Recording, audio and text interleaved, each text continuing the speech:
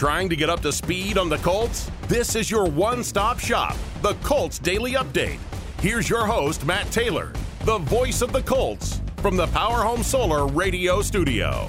Hey, good evening. Welcome to the final Colts Daily Update of the week. No update tomorrow, of course, on Thanksgiving. Happy early Thanksgiving, everybody out there. The Colts, they will work out tomorrow morning, then have most of the afternoon and the evening off to be with family on the holiday. I'm Matt Taylor, good to be with you tonight here on 93.5 and 107.5 The Fan. Joined tonight by JJ Stankovitz from Colts.com. JJ, happy early Thanksgiving, pal. How you doing? I'm good. Same to you as well, Matt. You and your family and everyone out there listening. Happy early Thanksgiving. Yeah, what do you got planned tomorrow? How are you celebrating? I am going to brine a turkey for the second straight year. I got the big bucket ready to go. Got a bunch of water and vegetable stock, and excited to do it. It turned out really, really good last year, Matt. I'd never even cooked a turkey before. Decided to give it a good wet brine, and boy, did it turn out tasty. Now, did you Google it? Did you YouTube it? How did you know what to do? Yeah, come on. I didn't come up with this on my own. I went ahead and found the Food Network Alton Brown link and went ahead and went with that recipe. Well, you're a better man than I. I'm going to the butcher shop here in a minute to pick up some steaks. So. Hey, you know what? Steak on Thanksgiving, underrated choice. I like the way you think. I know, very untraditional, but that's where we've gone the last couple of years. I'm not a big turkey guy, but happy Thanksgiving, everybody out there, indeed. Let's talk about the Colts. We only got about a 10-minute window here before the Pacers play tonight, JJ. The Colts are hot right now. They've won 3 in a row. They're coming off a dominating win over the Bills on Sunday. I guess just what's your confidence level on this team right now heading into another big weekend against the Super Bowl champs? Well, look, the Colts just went to Buffalo and beat a team that was ranked number 1 in DVOA, which is a stat that I like to look at from Football Outsiders. It essentially, to me, it tells you really how good a team is beyond their record. The Buffalo Bills were number 1 in the NFL, and the Colts went out and beat them by 26 points. So kind of hard to not be confident going into a game this weekend against the team that replaced the Buffalo Bills as the number 1 team in DVOA in the Tampa Bay Buccaneers. No, and that's I think it's a good stat. It's a good indicator of how teams are playing right now. And the guy for the Colts that's playing his best football right now is Jonathan Taylor. And the rest of the NFL world is getting to know Jonathan Taylor as well. He set the franchise record, 5 total touchdowns on Sunday. He's the 9th player over the last 40 seasons to have 1,400 yards from scrimmage and 12 scrimmage touchdowns in each of his first 2 NFL seasons, JJ. Is he a legit MVP candidate? I know that's been kind of tossed around a little bit this week, but what do you think as far as legitimately after Week 17 is over being in that conversation?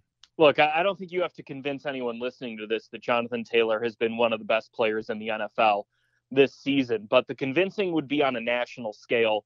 Not just that he's been one of the best players, but that he's been one of the most valuable players, because that's the operative word in there, most valuable player. And the MVP is an award that generally goes to quarterbacks. 17 of the last 20 MVPs have been quarterbacks. There hasn't been a running back to win it since Adrian Peterson in 2012. And it's just the way the NFL is going toward being more and more of a passing league. It's making it less and less likely that anyone but a quarterback will ever win MVP ever again. So no matter how great a season Jonathan Taylor is having, he has an uphill climb against the national narrative about running backs. Again, look, if you asked me today who the NFL MVP is, I would say you got to consider Jonathan Taylor, because what he has meant to this Colts offense and how he has led them from 1-4 now to 6-5 and being right there in the thick of the AFC playoff race. It has been on the back of Jonathan Taylor. Yeah. But again, Matt, it's a tough conversation nationally, because I think a lot of people, everyone nationally certainly knows how good Jonathan Taylor is and respects how good he is. But I think if you asked a lot of people around the league if anyone but a quarterback could win MVP, they'd probably say no. Again, I don't know if that's fair or not. I think in this case, it's probably not. But yeah, I think that's what Jonathan Taylor's up against. He's not up against Dak Prescott or Matthew Stafford or Tom Brady. He's up against that narrative that's out there nationally. That's a good point right there. JJ Stankovitz from Colts.com. I'm Matt Taylor. This is the Colts Daily Update. And sticking with JT in the running game, the Buccaneers on defense, they've led the NFL in rushing defense in each of the last couple of seasons. They're number one again so far this year. They're holding teams to under 80 on the ground. They've held 3 teams to under 60 so far this season. But the Colts just tore apart the Bills. Can the Colts do what they did to the Bills, to the Bucs, to a reasonable degree coming up on Sunday when the Buccaneers know they're going to get a heavy dose of Jonathan Taylor? My response to that would be, why not? I mean, what have we seen from the Colts offense that indicates they could be stopped by anyone at this point? And look, Tampa Bay, that front they have with, starting with Vita Vea and Ndamukong Suh in the interior, they are monsters against the run. And those two guys allow Levante David and Devin White, the Bucs' 2 linebackers, to basically play without being touched. Like those two guys in the middle take up so much space and are so good that it allows the linebackers to really fly around, shoot the run gaps, and make plays on opposing running backs. So this is going to be a different kind of challenge than the Colts faced against the Bills, who were without Star Lotulelei in the interior last week. But again, who am I to say the Colts can't handle this? I mean, they've handled everything that's been thrown their way so far in the run game. And the thing that's just crazy, Matt, against the Bills, Jonathan Taylor ran the ball 11 times against 8 or more men in the box in non-goal-to-go situations. So that's 11 times the Bills said, no matter where we are on the field, we are not letting Jonathan Taylor beat us. And he gained 54 yards on those runs, nearly 5 yards a clip. The NFL average against 8-man boxes outside goal-to-go situations is 3.7 yards per carry. Jonathan Taylor blew that out of the water against the Bills, and that's a really good run defense. So, look, if he can do that against the Bills and that run defense, when they're doing whatever they can to stop him, why can't he do it against Tampa? It's going to be a fascinating matchup. No doubt about it. Let's go. Closing out, the Buccaneers. They are, of course, an NFC team, so the Colts, they don't see them very often, once every 4 years in a normal year. This is, the Week 17 game, if you will, or the additional game to the schedule with the Colts playing the NFC South team that finished second last year. That would be the Tampa Bay Buccaneers.